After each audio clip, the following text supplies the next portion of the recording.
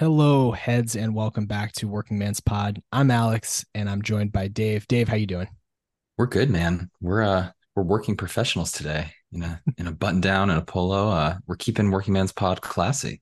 We're keeping it for the working man. So, yeah, this is our second and likely second of three, I'm gonna guess, of our From the Vault series. Which is it's fitting. That's just like the Grateful Dead's From the Vault series. They had volumes one, two, and three. This one, Dave, we decided to release an older episode of ours that we think is just underrated. It's been slept on. The listenership has not been as high as we think it should have been, and so we're re-releasing it to the masses.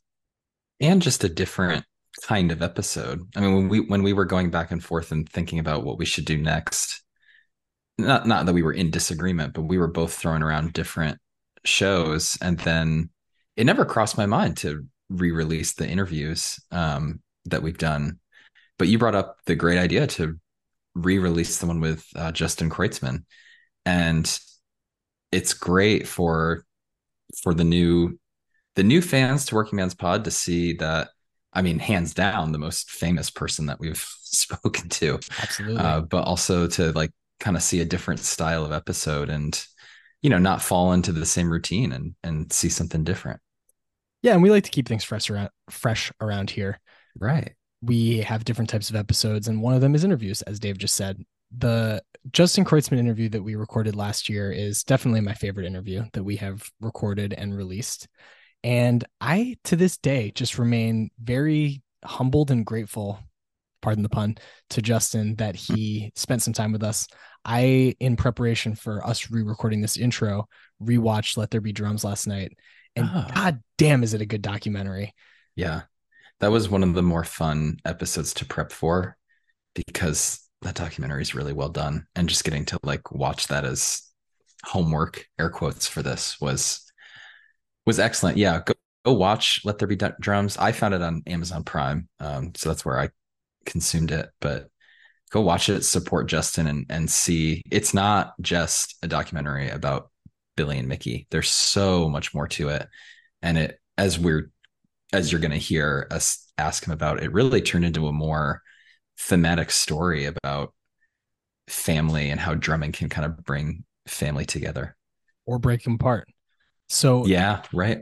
so yeah, I watched it on Amazon Prime as well, and because I bought it back when it came out, I'm not sure if it's like included with Prime at this point or if it's just still in my library because I own it. But yeah, either way, you can rent it there at the very least.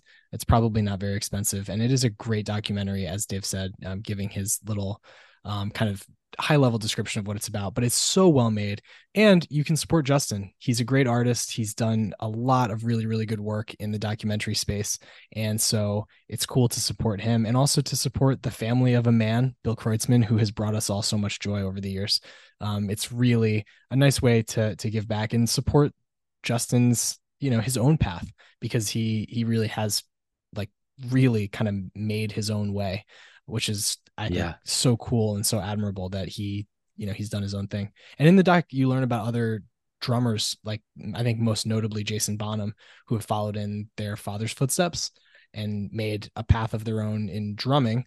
But it's cool too that Justin had, he found this other art form that he kind of gravitated toward and has taken it to, really the highest levels with, getting a documentary made, which is no small feat whatsoever. So, with that being said, any other things that you wanted to talk about before we kick it to that old episode, Dave? I just wanted to reminisce with you on, do you remember when you were like not nervous, but you were just exclaimed to me that like, oh my God, we had to get an email through his publicist, which was new for both of us. Yeah, it's very true.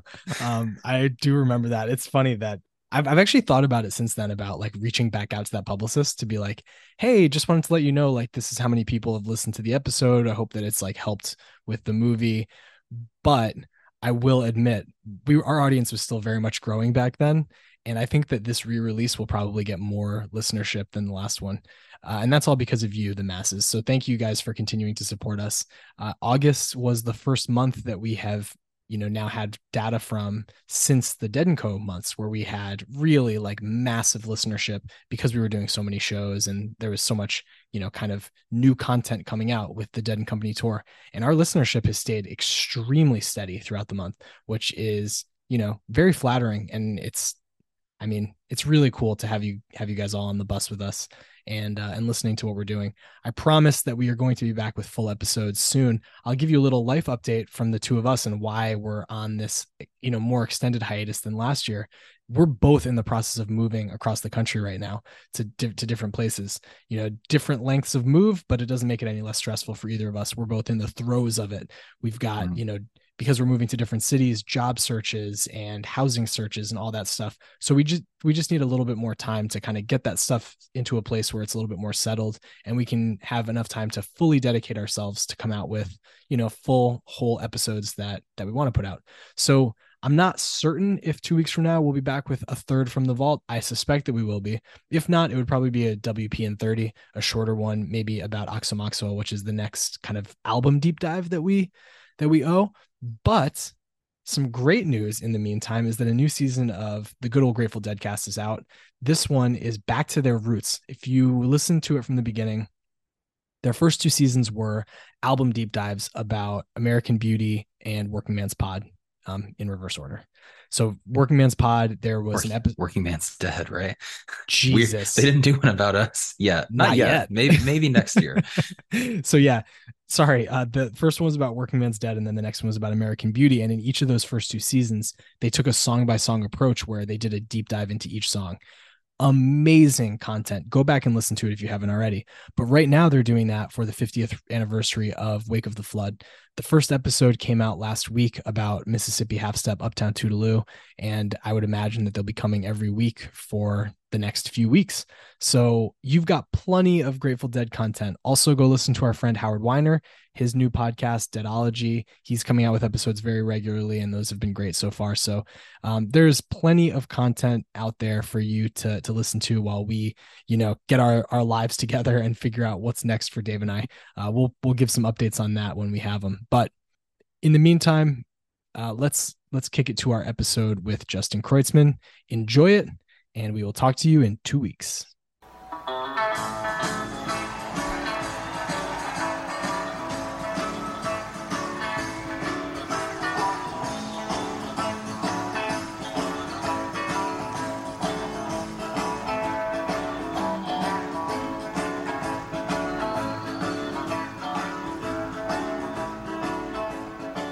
We're joined today by Justin Kreutzmann, a true filmmaker. He is a director, a writer, producer, cinematographer, editor of a wide variety of projects, including many that our audience of Deadheads will love, like Grateful Dog, Move Me Brightly, Fare Thee Well, Blackberry Smoke with Bobby Weir, The Other One, and most recently, Let There Be Drums, which is a great documentary about drummers, their families, and the art of drumming. It's available now. You can rent it and buy it on Amazon, on Apple, other streaming platforms. And it's a great documentary. It features interviews from so many legendary drummers, too many to list, and many of their children. And so Deadheads who are listening to this right now, there's a whole lot of Grateful Dead content in there as well. So if you haven't watched it yet, you should pause this right now and go watch, and we'll be here for you when you're done. Justin, welcome. We're so excited to have you today. What do you mean pause? Like pause before I even start talking? Like, yeah, don't bother. Just listen to my intro. Don't even bother listening to the interview. Just pause it. In fact, yeah, no, that was very nice. Thank you, and thanks for having me. Of course, yeah. No, I was thinking of it like when DVDs used to rule the world, and I would watch a movie and then I'd watch the director's commentary. So they should go watch the documentary and then come back for the director's commentary. Here, they'll go deeper, dive deeper into the film. Totally, because you sure aren't getting any director's commentary like on the DVD release of Let There Be Drums. I didn't even know they made DVDs anymore. I was like really surprised, and like we have like zero bonus content. So I guess they still make them, but they just don't put that much into it. So if you need a good stocking stuffer, just don't go for the bonus clips because it ain't gonna happen. Okay, fair enough. So that actually makes me think about this question. Have you seen this film in a movie theater yet? I have.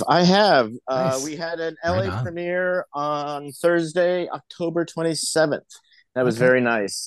and it had been a minute since I actually watched the movie, and to watch it with a crowd, be it a crowd of invited guests, friends, and family. So it wasn't like I wasn't expecting anyone to really put up a fight to watch it, but they laughed mostly in the right places, and they oohed and awed and mostly in the right places, and yeah, that was all the good stuff. And my kids were there, and my wife, and Adrian Young from No Doubt was did the Q&A with me. That's So yeah, awesome. that was fun. And tomorrow I'm doing another one in the Bay Area. I don't know when this airs, but on November 5th I'm doing another one in the Bay Area. So Yeah, that'll be I fun. I retweeted something about that earlier today from our account. This is going to come out on Tuesday, so that'll will have already happened. And so I will congratulate you for a successful one on Saturday in the Bay. It was So amazing. It was totally amazing. I've never had such an amazing time in the future. It was great. it was crazy that the fact that they awarded you an Oscar during that event was just wild. I couldn't believe when I read about that. That was crazy. But And the fact that they said we're discounting every other documentary in the most like competitive documentary category in the world just to make yeah, your film about rock and roll where nobody actually dies in it. So like that I found really really amazing. it So was nice. Yeah. They had Brett Morgan give it to you, even though his documentary Moon Age Daydream also came out this year. It was just a lovely affair. yeah, So well, Brett's a good guy. He's actually really interesting. I emailed Brett like just out of the blue. I think when he did the Stones movie, or maybe it was definitely before he had done the Kurt Cobain movie, or maybe he was working on that. And like he wrote back to me, and he's like, "Yeah, this is kind of funny. I'm actually in one of your films. I'm just what? trying the world to figure out how Brett Morgan is in one of my films." He's like, "Yeah, when you were shooting that making of Touch of Grey stuff, I was in the crowd at Laguna Seca watching them shoot the music video." No What? way. I know. It's like he's like, "Yeah, I love the Grateful Dead." I'm like, "Wow, okay, cool." And so we've been fast friends ever since. That is crazy. What a small world we live in. Man, Well, that was a perfect tee up. You just totally segued right into that story very nicely I know I without can't even believe knowing it. it. Yeah. Well, hopefully we get some more of that throughout this conversation. So I'd like to begin with kind of your childhood adventures in filmmaking because there are some clips in the film in Let There Be Drums that I understand are like that you shot on a Super 8 back in the day, which is so cool and really artfully used throughout the movie. When did you begin shooting things like that, like whether backstage or at your house or things of that nature? Oh, it was Christmas night, and that's the great thing about getting a camera for an event. You have the document of the actual time you did it. So it was Christmas 1977, and anybody who is as old as I am, I mean, I got an Atari, a lightsaber, and a Super 8 camera. Like Wow. Wow. that was like the best Christmas I think I've ever had. Like life was good. And like Yeah. from that moment on, I just started shooting and hitting people with the lightsaber. So it was like it was game on. Yeah, and I just started shooting that, and I think the Winterland, the New Year's Eve Winterland run, boy, was it probably started just days after Christmas. I would Mhm. assume something like, I don't know, I don't remember how many shows they did that year, but that was the first dead shows that I went to. And you bring the camera, and so like it's really dark footage of me backstage in those tiny little dressing rooms at Winterland. Yeah, I used little bits here and there because we always Dad and I always shot stuff. In fact, Dad and I and Mickey Hart did. We decided like we were gonna write, shoot, and do the set design on like this crazy story that Mickey had about this cursed drum, and that's like the one. I don't know whatever happened to the footage, but it's like, I mean, I think we did the whole film in about 2 hours, but it was called the Rinpoche. I remember the title, and it's a true story of a cursed drum that like Owsley had brought back and presented to Mickey, and he would give it to members of the Grateful Dead, and any member of the Grateful Dead that had really bad, like Phil got in a car accident. There's all this kind of stuff. I mean, it's actually a really interesting story. We just like, hey, we got nothing to do for like an hour. Let's make a full-on movie with sets and Dad and Mickey playing various characters. Anyway, that I think I got lost in the ages, or Dad destroyed it. I'm not quite sure, but yeah, I hadn't thought about that for a while. But that was the kind of stuff we were doing around the Kreutzmann house with the early Super 8. Yeah, that's excellent. So then what age do you remember? Maybe you don't. an age where you were like, I think I could do this. Like, I think I could make this my career, being, a I'm still filmmaker. not so certain. It really, I'm still sort of on the fence whether this was a good idea or not. It's something I've always wanted to do, and I'm not smart enough to have like a fallback or try to be good at something else. So I really put all my eggs in the filmmaking basket. And it's so far it's doing okay for me. I just when you grow up around, like, I mean, this is not just the Grateful Dead, and this just happens to be the band that I grew up around. Mm-hmm. I mean, you were encouraged to, if you believed in it, if you felt like this was your calling, to just pursue it, no matter what it was. Just try to, if you're going to do it, you got to do it right. If you're serious about it, which doesn't mean you can't have fun doing it, but like, that's why I think I never really wanted to be a musician, because I just the bar was sort of so high. Like it wasn't like you could sit around and play Proud Mary and yeah, I got this. I mean, I was first a blip, because I found this is such a rock and roll story. I opened the closet once in our house, and there was this Gibson SG, and nobody knew where it came from. It just was in our closet. So I started plucking around on it, and the mere mention that I may be interested, like Bob Weir wrote out chord charts for me, and Phil Lesh was like correcting me on how you play Black Peter with like the B7. I'm just like, already this seems like a lot of work. Like, and it turns out the guitar was that old one of Weir's that you see in those old pictures from the early '70s, that when he played the SG, and he had left it at our house. So I gave it back, like, oh, hey Bob, I think this is yours. He's like, oh, I was wondering where that went. Sort of like classic rock and roll instrument that was just like left around. But yeah. Anyway, Wow. I digress. No, that's really cool. It makes sense too. When I understand what you're saying about, like, it is kind of maybe just people who grow up around artists in general, where it's like, if you have a passion for art, just go for it. But it does seem like the Dead are uniquely that way, with members of the greater family starting a travel agency to book the Dead's travel and things like that, where it's like, hey, if you're passionate about this, just go for it. We'll help support you. It's a pretty cool, uniquely supportive environment, I would say. What two films I've heard you or read about you talking about are Apocalypse Now, which there's a really great segment about it in the film, and then Blue Velvet. What are some films that were influential on you when you were, a young person trying to figure out, kind of what your voice or what you wanted to do with filmmaking? Well, I mean, Apocalypse Now is what made me want to figure out what a filmmaker did, and how you do that, and what the process was like, just by Dad and Mickey being involved in the percussion underscore, as in the stories in the movie, and you hear all that, and that was in the Coppolas. I mean, just it was equally as inspiring to be around Francis Coppola and his family, and then see the amazing work that they did, and just it was all cool. It was like the whole package. You're like, wow, I don't really know what this guy's doing, but it's really intense. And that was also the year. This is '77, when they're still making the movie, that Star Wars and Close Encounters came out. So like between like watching Apocalypse be made, watching Star Wars, watching Close Encounters. So obviously I'm not like a French New Wave kind of, like, I'm into Spielberg, Lucas, Coppola, pretty like And it's David not Lynch, like, though. That's more well, avant-garde. Yeah. well, David Lynch. That's I blame Jerry for that one, and I totally remember how this happened, because we were making In the Dark at Marin Vets, and it was like, it was after the period after Jerry's coma, and he was like suddenly Captain Sociable. He's like, hey, you guys want to go out and do something tonight? So Dad and I go over to Jerry's, pick him up with his daughter, Sunshine Kesey and Annabelle, and he's like, let's go see Blue Velvet. It's playing in like one theater in the city. So we go into the city, because I remember Jerry paid for it, and he had this like wallet that was like hanging on by like three threads. He bought our tickets, and I don't know, I was like 16. Annabelle was probably like 15. We're all kind of in that same teenage era. And we sat and watched Blue Velvet. And I just remember Dad and Jerry like discussing the finer nuances of Blue Velvet all the way home. And that's how I discovered David Lynch, and obviously a consummate filmmaker. And then the funny part is, later I told Jorma Kaukonen this story. He's like, yeah, I don't really like Blue Velvet. It's just not weird enough for me. And I'm like, Wow. awesome, dude.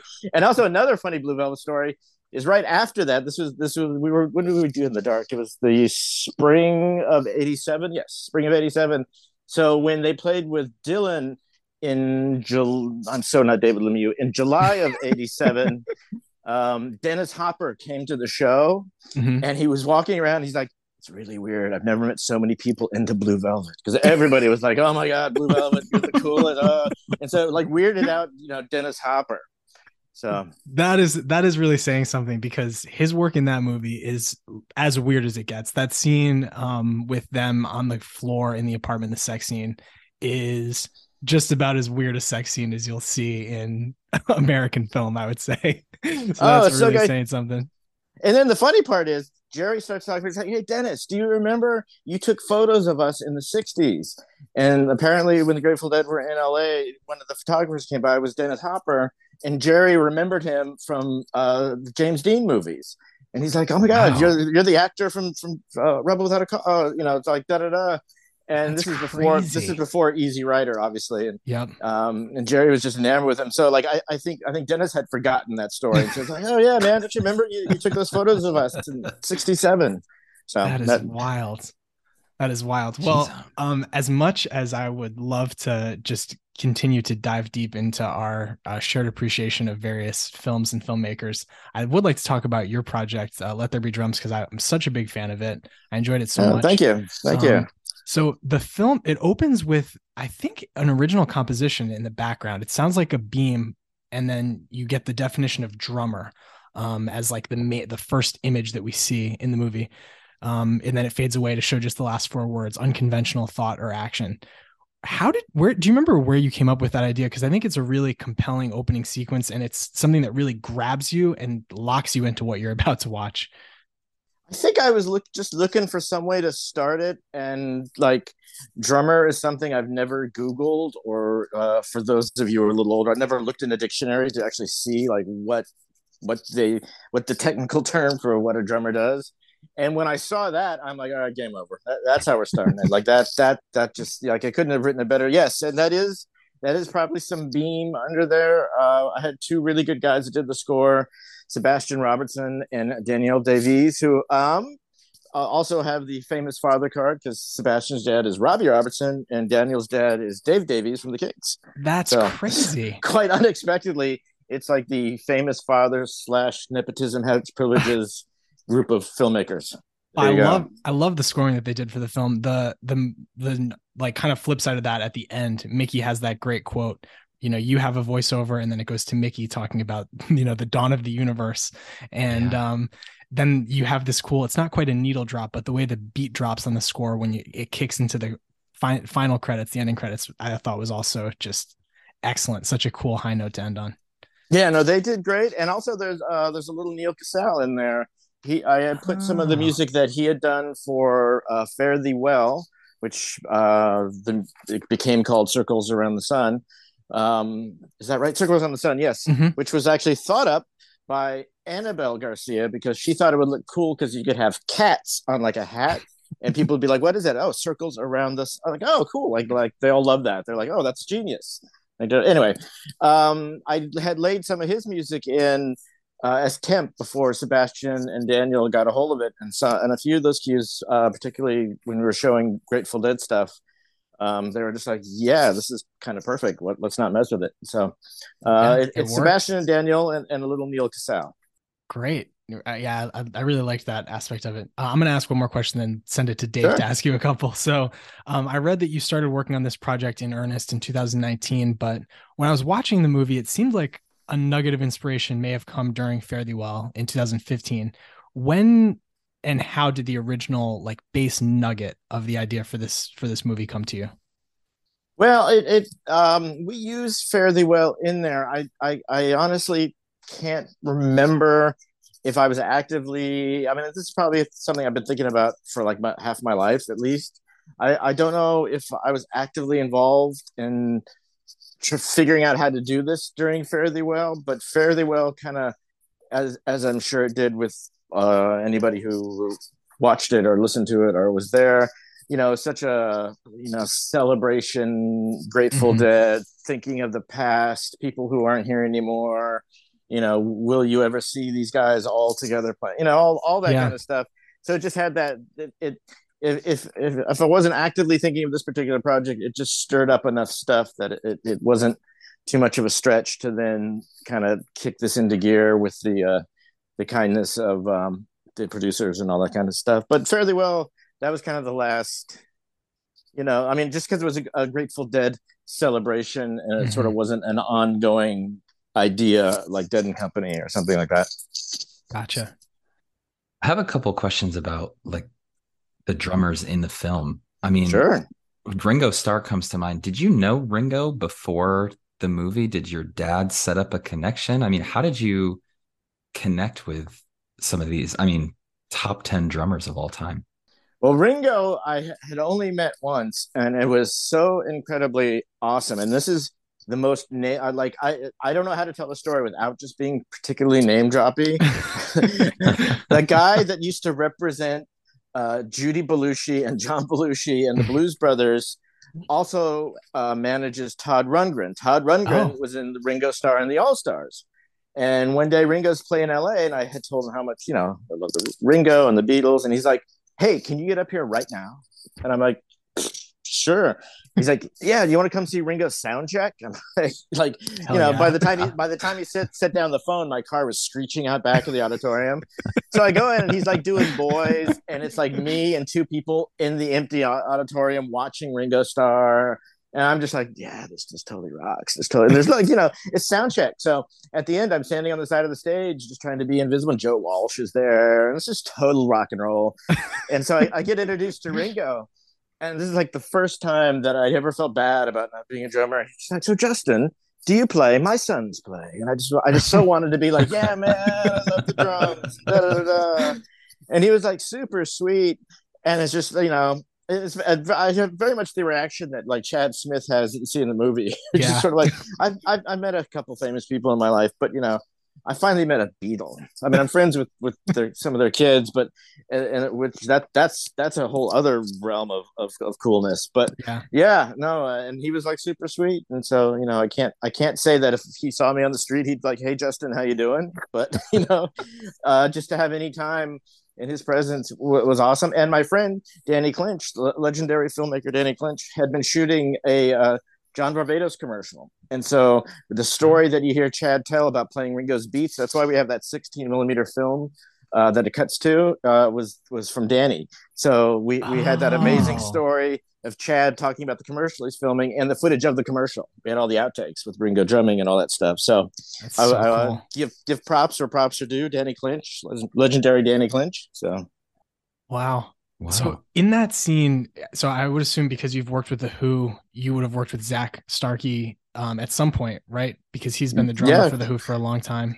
in fact, I just saw Zach about an hour ago here in Los Angeles. But yes, I worked with Zach for about 2 years when I worked with Pete and Rachel Townsend doing a project called In the Attic. And Pete, the Who needed a video guy, and I was already out on the road with Pete and Rachel, and so Pete kind of sublet me to the Who. So Oh, I got to do it all when I was that's out really there. cool. So was it when at the end of that clip with Ringo, he says, "I've got to do something really quick for my son," and then he plays like just this little fill or something. Was that for Zach or his other son? I didn't know. I didn't know. I've always been meaning to ask because I didn't recognize it was some inside thing, but Yeah. just because he said son, it was so perfect, and it's Yeah. the way What he an ended it. intimate moment. Yeah. Seriously. That So really yeah, was. no, that's just all. And you kind of build to Ringo as I was putting this together. People were always like, "Yeah, we were kind of waiting for Ringo, because everyone's talking about him, and then he comes, and then it's like, ah, Ringo, he's there, awesome." Yeah. No, that is really cool. Dave? Incredible. Another, well, father son is the big theme of the movie, but another father son is Jason Bonham talking about how he didn't get his dad's music until he was a little bit older. Mm-hmm. Um, does that resonate with you as well? Is that your experience with your dad's music, or has your appreciation for it kind of always been there from the start? Well, I would have to be bold enough to say I think that's just sort of a across the board. I mean, it's like the thing your dad does, and it's Right. like have you ever met anybody like a son or daughter of standing on the side of the stage doing like fist pumps, going, "Yeah, dad." Ooh. I mean, that's not cool, right? I mean, like, you know what I Right. mean? I mean, who does that? but if you have to have a healthy sense of self-deprecation, and also, you see this guy in the morning, and around the house. So it's funny at the Q&A, they're like, "You grew up with rock gods," and I'm like, you know what? At 8 in the morning when they're making you cereal, they're not rock gods, all right? They're dead. So it's all cool. But I always loved Grateful Dead music. Um, but people always mistakenly, not always, but some people would always be like, "So yeah, you must be a Deadhead."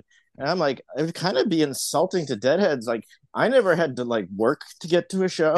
You know what I mean? Like, I never had to like suffer to get my ticket or wait in line or have a bad, like, I like was in the limo or the van and then the plane and like just sitting like 20 feet from, like, I had the most easy, pleasurable experience at Grateful Dead show. So I mean, to me, a Deadhead is somebody who really just loves the music and does what they need to do to get there to see it and be involved. So I always figured that like I would be insulted if I was like a Deadhead, like people were calling me that, because it's not like me and the other kids. It's not like we put in our time or anything.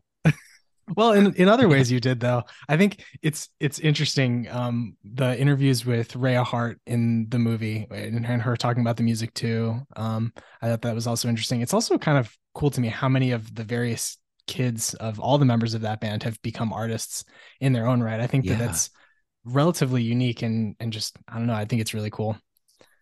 Yeah, I mean, I think any scene where creativity is encouraged, I mean, you're gonna find that, and it's like, what a blessing. I mean, God, can you just? I don't even want to imagine when it's like somebody's like, yeah, you should go to a 9 to 5 job. Not that people don't enjoy that, and it's not a great living, Mm-hmm. or but it's the it's just, when people offer you complete artistic freedom to do what you believe in. I mean, what a gift. Yeah, it would have been wrong too if that's what your parents would have all been like, "Hey guys, I know that this is what we did, but you really need to go get into finance. I think that that's the right move." And Well, it'd be like, yeah, the Grateful Dead told us not to smoke pot. Yeah, yeah, they were yeah. all down on us about weed. Yeah, you'd just be like, well, that's wrong. Like, that's not right. It Yeah. destroys all my myths. Oh man. Yeah. So we only have a couple more minutes with you. I just have a couple more questions. One is, by my count, I think 4 of the people that you interviewed for this film have since passed away. Which Jesus, is, I know. It's like the kiss of death, this movie. well, it makes Jeez. it really special to hear from them in this medium, I think. And I love it when people that we've lost get to live on through stories that we tell about them. So if, given this is a Grateful Dead podcast, I'm wondering if you would share a story that comes to mind when you think of Brent Midland, someone who left us a long time ago, but who was obviously in your dad's band for a long while. I'm sure you crossed paths with many, many times. Yes, yes. Brent Midland, who just celebrated a birthday Right. recently. I always wanted. He was buried in. He had this Rolex watch that he just loved, and he was buried in it. And when you're at the funeral, you could hear it ticking. And Oh so man. we're Oh all wow. deciding like how long open caskets. That's a whole other. That's not that cool. Yeah. Anyway, Brent was super sweet. I've got 2 Brent. I'll give you 2. Okay. Um, because this ties back to Apocalypse. I had just started doing or wanting to do music videos with Gio Coppola, who was Francis Coppola's oldest son, Right. and we were gonna do a video with a guy. He backed out like at the last minute. And so I don't know why I didn't ask before, but I said, "Hey, Dad, is there any way you can find? Do you know any musicians? Hey, Dad, do you know anybody that plays?" And he's like, "Yeah, yeah, we can get somebody." So he called Brent and a couple other guys, and Brent brought in an original song, and we did this video called Nobodies, Mhm. and it was, and basically, and that band morphed into Go Ahead, I think in Oh, Kokomo, and that's how that when Jerry was in his coma, that's how that band first all got together. interesting. Unfortunately, Gio Coppola died like a month after we did that video. It's Oh like man. yeah, in Washington, and I was in Washington, and that's when Jerry went to his coma for the Dylan Dead Petty. Anyway, it's all Oh geez. weirdly connected. Um, Yeah, that's and a so crazy one. I remember when I first got into Francis Coppola's movies, and it was just like, wait, and he has a daughter who's also a filmmaker, and what is this Sophia's guy's great. family? Yeah, her movies are awesome. And I read about Gio's, I mean, really tragic death at such a young age, and was just like, oh God, that is really sad. Any stories about Gio, having worked with him, and he was one of your friends, that we can kind of have him live on through stories? Yeah, well, I mean, Gio was like my hero. That's why I put him in. I put as many shots of him as I could in the movie. He's 6 years older than me, but he still let me like run around and ask him all those like questions about why his dad did this and how his dad did that, and he That's did those cool. beautiful montages in the Cotton Club. There's two sequences. They're really really beautiful. They're just really inspiring. He was just a really great guy, and he died right before that '86 summer tour.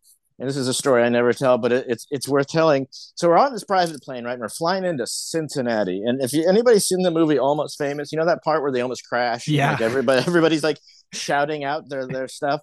So I'm sitting in the back with Annabelle, Taro Hart, and Jerry sitting across from us in the window. And the pilot comes back, says, "Strap in, we're going through a thunderstorm." Oh my And I'm like, gosh. oh, that's like the famous last words. Like, oh, great. Right. So like we all strap in, lightning's bouncing off the wing, we're like turning sideways, and Jerry looks over me, cigarette in hand. He's like, "Yeah, well, it's just death. You're gonna live, you're gonna die." And he starts to tell me about the car accident he was in when he was 24 and Wow. surviving and near death. And I'm like, wow, I'm gonna die, and like Jerry's gonna sort of take me through it. But like no one's gonna know I'm on the plane because it's gonna be Grateful Dead and family Oh die. So it's like no. not even good. So we obviously we made it, but I just remember because he was saying, "Oh man, really sorry to hear about Gio. I knew a guy like that, Paul Spiegel." Anyway, he was just tying it into his whole his life, and Wow. yeah. So I mean that was my summer of '86. But Gio was great. He has a daughter that's also a filmmaker, Gia Coppola. Oh, So it continues. very cool. Well, what about Beautiful. us? I mean, you've told us a couple of great stories about Jerry, but any story that comes to mind about him, other than that excellent one that you just told? Well, I've got a funny one. When I never like to repeat myself, but this was a particularly good one. We were really bored one day when we were making, because I don't want to dispel any myths, but when you're making a record, it's not always the most exciting thing ever. I can So it was imagine. me Yeah. me and Jerry and John Cutler at the front street, and we had to take tapes to San Francisco for some reason. I don't remember why, but it was rush hour traffic, and anybody from the Bay Area knows getting across the Golden Gate Bridge from Marin at rush hour, forget about it. So we're like, oh, let's take the ferry. So, Mm. we jump on with all the businessmen, tapes under Cutler's arm. It's me, Jerry, and we're getting ready to get off the boat. And I've got those 1987 big old Grateful Dead sweatshirts that say GD with like a lightning bolt. It's like huge. It's like the way people made clothes in the '80s. And the guy, literally leaning against Jerry's shoulder, looks over and goes, "Hey, is that a Grateful Dead shirt?" And you see Jerry just look down. He knows it's coming. He's like, "Oh God." Da-da-da. And the guy's like, "I'm a huge fan." And then he like walks off the boat. Jerry looks up over his glasses, goes, "Yeah, big fan." He's like literally like the guy like was touching him. He just had no idea, but he Oh was a my big fan. gosh. That's too funny. Wow. Oh man. The next project is a film about Jerry Garcia, but we won't get into that right now. Maybe when that one comes out, you can come back and we can talk about that down the road. Of course, of course. Well, one last thing, it's not even a question, but on your Vimeo page, there's a really great video of Roger Daltrey telling you how he gets warmed up for concerts and playing a Yes. song that is just for you. I don't have a question. That's just the coolest fact I've ever gotten to tell someone about themselves. And so I wanted to make sure that I got a chance to say that, because The Who is my first favorite band. Something about Quadrophenia just like grabbed me to my core when I was a kid. And I've loved them ever since. So I think that that video I was watching and just thinking, I know that you were a fan of The Who. I'm sure you were growing up. And so that must have been like so freaking cool. I'm still a fan of the Who. What's so funny is like I literally just had coffee with Rachel Fuller Townsend this morning, and while we're sitting there at the Sunset Marquee, Roger walked in. So, "Hey, Roger, good to see you again." He looked at me like, Wow. "Who are you?" I'm like, "Oh, we toured together for like 2 years. It's all good." And Bill Kervishley was there, and that's Zach Starkey came down with his beautiful new daughter. So like I just had a full Who morning. So I'm just like in. No, the Who are awesome. I remember the Day on the Green show. Oh And yeah. I got to see the original Who, and I have this memory, and I'm always questioning my own. Like, I was six or seven. I don't know what I knew about the Who, But I remember hiding behind my dad's leg and him pulling me out saying, "This is Keith. He's the drummer for The Who." And I remember Keith bent down and shook my hand. And when you're like a little kid, that's just like so awesome that somebody would Yeah. one take the time, but like he would like get on your level. And then I Mhm. remember watching the Who set on my dad's shoulders because I could see the Who stenciled on Pete Townshend's amps and feeling like it was literally the loudest thing I had ever heard in my life. But it wasn't until Rock Palace, when I saw them at Rock Palace when I was 11, that's when I was like, yeah, this is the band for me. Wow, that is Wow. a really great induction to the Who. Me listening on my Sony Walkman to the CD of Quadrophenia, not quite as visceral, I don't think, but it still moved me. So whatever they were doing, they were doing it Well, and right. also you gotta realize, growing up, my perception of who was cool and who wasn't was based a lot about like the members of the Grateful Dead, Mm. and the Who were one of those bands that like even Phil Lesh thought was really cool and respected, and you're just like, oh, okay, it's just like it sort of like gave you that stamp of approval that, oh, like the Dead like them, so they must be really good. Okay, cool. And Yeah, the Who are one of those bands that everybody in the Dead loved. that's So cool. There's a book that Bob Dylan just put out called like The Modern Philosophy of Song or something like that, and he goes through like 50 songs and he wrote what he thought was cool about him, and one of them is Truckin'.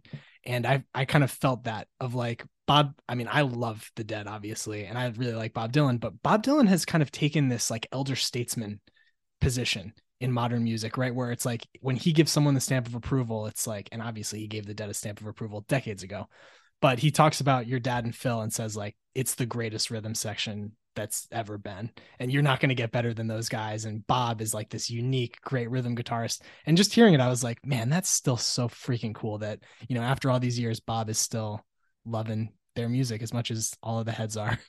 I don't know how awesome is that? I mean, it's like, yeah, I mean, geez, it's Dylan. I mean, Yeah, it's another person again who, but less of a surprise probably. But yeah, yeah, everybody is like, Bob. It's all Bob. good. Yeah. All right, Justin. Well, thank you so much for being so generous with your time today. Again, huge congratulations on the film. It's so great. And good luck with your future projects. I hope that tomorrow goes well.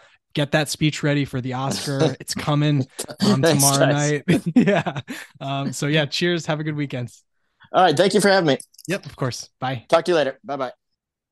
So, Dave, there it is. Our interview with Justin Kreutzmann. What a just fun loving, high energy dude. And we are so grateful to get just a fraction of his time for him to just indulge us and share those stories. That was great. Absolutely. And a great storyteller. Yeah. Well, and you can see why it comes through in the documentary so well, because he's able to just capture you with a quick 10-second story. So when he paints a picture on the screen, it's equally as captivating. Yeah, you're so right about that. I think one thing that I thought was so cool about the way that he constructed this film was kind of like I think you said this before we got him on the line, the family aspect of the film, like being such a focal point in it. And one of the things that he did a great interview with Relics that I'll post in our show notes, but he was talking about how the film that he had originally pitched was not this movie. And it kind of showed itself to him as he was making it. He had this the interview with Taylor Hawkins, rest in peace, where Taylor, it's in the final product. He says, "This is probably not for the documentary, but was your home life stable growing up?" And Justin said that was like the aha moment of like, well, that's what this film is. And so the way that he kind of sprinkles breadcrumbs before he really gets into the meat of that, there's a Right. part where I think it's Adrian Young or someone else where they're like, I think 99% of drummers come from odd family situations, maybe not the Mm-hmm. most stable homes. And then you trace it all the way through the interview with Mandy Moon, Keith Moon's daughter, where she's talking about that. Jason Bonham, Kofi Baker says the same thing. Like it's just over and over again. All of these people are reiterating these same points. And the way that he constructs that story and kind of guides you through it is just excellent. It's such great filmmaking. Yeah, absolutely. I guess I thought it would be, when I went into it, more of a like history of how rock and roll drumming came to be. Mm-hmm. So that was my expectation when I clicked play, just from Yeah, the title, right? Like, Let There right. Be Drums. That was my expectation from the title. And it very quickly turned into this is not a movie about drumming. This is a movie about family that had drummers. Yes, I agree with you. And we do get a little bit of the history of rock and roll. We get like the Sandy Nelson, the Let There Be Drums, and these early Yep. rock tracks, and Little And how Richard's that drummer. influenced people, future Yeah. drummers over time. Yeah, we do Yep. get that. But it's just not in the traditional way. It's so much more interesting and nuanced than that, and I think that that's part of what makes it such a great movie. I hope that you will all watch it because it really is excellent. And also, you know, Justin as an artist poured years of his life into making it. So, Yeah. it's worth going to check out and seeing, what he did with it because it is really great. All right. Any final notes before we sign off? This is going to be a short episode. Any days between you want to talk about or anything like that? Um, Actually, sure. All Taking the right. Well, then dogs on hit the music. a There were days, there were days, and there were days. No, I just thought it was really fitting that taking the dogs on a walk right before this to tire them out. There's like a 13 or 14-year-old kid who was in the garage part of the apartment complex playing drums, like in the garage, like in their personal garage. And I was walking them and I was like, huh, how fitting that we're going to go interview the guy who made a movie about, drumming and all that. It was just very, very fitting That is. to see that, knowing what we were about to do. What about you? So mine, the Bob Dylan book that I mentioned with Justin, it came out last week. So I'd pre-ordered it, the audiobook, and just forgot about it. And then I was going to listen to a different audiobook and was like, oh, that's a surprise. Surprise, surprise. Yeah. So I went to the chapters because I had seen that there was a chapter on trucking, and that's obviously the first thing I wanted to see. And I just scrolled down and was like, I'll try chapter 30. And chapter 30 was about trucking. Oh, So wow. that was a weird moment of like, I was like, whoa, what's going on here? But it is really great. I mean, I think that you would deeply agree with Bob about this, but he's like, the lyrics to this song are just like as good as song lyrics get. And he starts breaking down like his favorite ones. And he's like, you know, arrows of neon and flashing marquees out on Main Street. And he's like going through all this stuff. And he's like, it's just like so well written. And it did bring me Yeah. back to the story that our buddy Jonathan told us when we talked about Veneta, how he met Bob Hunter and talked about how he was so influential on him, on his songwriting. Mhm. And Bob Hunter told him, without Dylan, there wouldn't be any of us, or something like Right. that. So yeah, shout out to Jonathan and the Broke Down podcast. That was a great story. I think about it often. And when I was hearing that part of, Bob Dylan praising Bob Hunter as a songwriter, it was the first thing I thought of. So yeah, that's the days between for me. Okay, well, we've got a pretty busy schedule coming up with episodes. Dave has a busy life schedule, but But that's not going to stop us from critiquing and raving about Dave's Picks 44, which just hit my mailbox yesterday. right. And then also a little Fall 72 episode coming up as well. Yes. And a long lost episode could be coming out soon as well. We'll tell you more about that when it's coming. But yeah, for sure. Our next episode will be about Dave's Picks 44. So stay tuned for that. Thank you again to Justin Kreutzmann for joining us. And on that note, we will bid you good night. And I'll bid you good night. Good night. Good night. And I'll bid you good night. Good night. Good night. And I'll bid you good night. Good night. Good night. That's it. That's it. You got it.